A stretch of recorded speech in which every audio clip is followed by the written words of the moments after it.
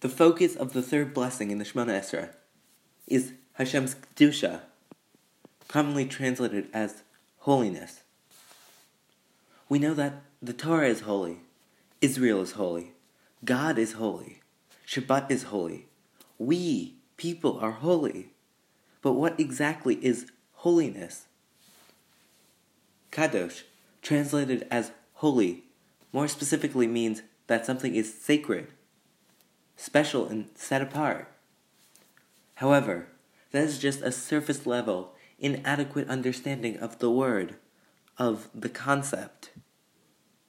Hashem is one of a kind, the most holy and the source of all holiness, of all Kedusha. Like the concept of God, Kedusha is above human comprehension. Kadosh, as it appears in Tanakh, is associated with loftiness, with being raised or elevated, used to describe a state beyond comparison, beyond our grasp, a word to describe awesomeness, a word to detail one who is righteous.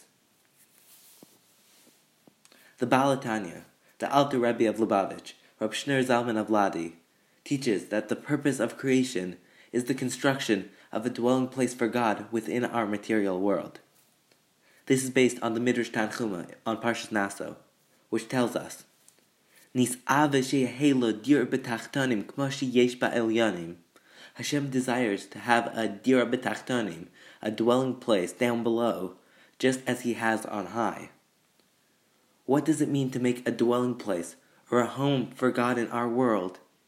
Isn't He here already? And how is this dwelling place made?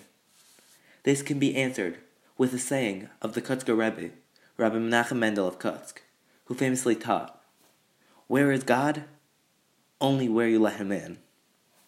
Our relationship with our Creator is reciprocal. He desires the relationship, yearning for us to reach out to Him.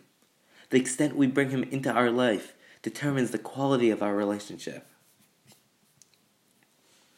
Dir B'Tachtonim is a central theme in hundreds of Hasidic works, particularly in the teachings of the Lubavitcher Rebbe's, which translates the seemingly abstract concept into a cohesive system, an approach to meaningful living. The essence of the philosophy is as follows. In order to have a relationship with Hashem, we have to bring Him into our lives at all times. God isn't simply just in shul. Hashem is everywhere. All we have to do is let Him in.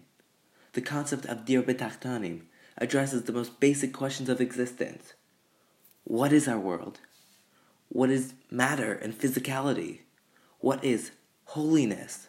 What does God want of us? Why are we here? There's an infinite amount to learn on this topic, and people much greater than me to teach it. Please message me privately to learn more. In the Tanya, the Alter Rebbe describes a continuous struggle between the spiritual and the material in creation. Says the Baal HaTanya, within the human being, this conflict takes the form of a battle between the animal soul and the godly soul. The animal soul is our physical self, the instinct for self-preservation, self-fulfillment, and self-enhancement. The godly soul is the source of our spirituality, our drive for self-transcendence, our yearning to escape the confines of our material existence and connect to the infinite and the eternal. Life is the war between these two opposing drives.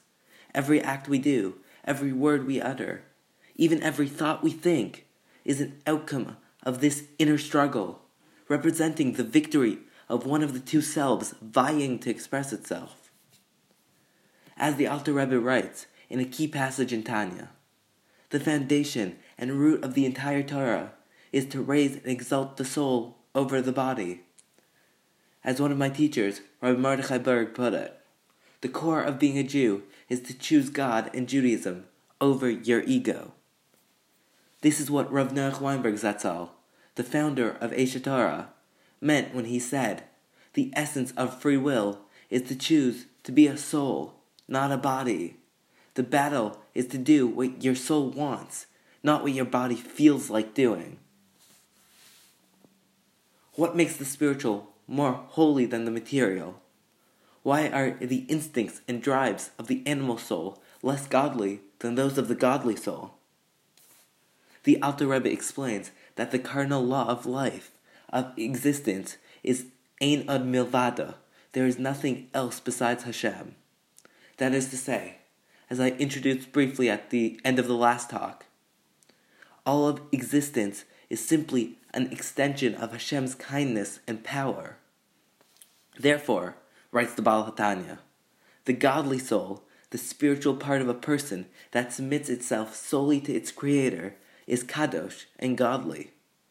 This is because every spiritual experience affirms and conveys the message that there is no true existence other than God. This is why selfishness is so terrible within Judaism. Self-oriented things are profane and ungodly because they deny this message of subjugating your ego and of recognizing God's role in this world. If Hashem tells us what to do, if we are commanded in the Torah to feel certain emotions, if God knows what is going to happen in the future, how do we have free will? This will be answered in Yeshua Hashem in the next class.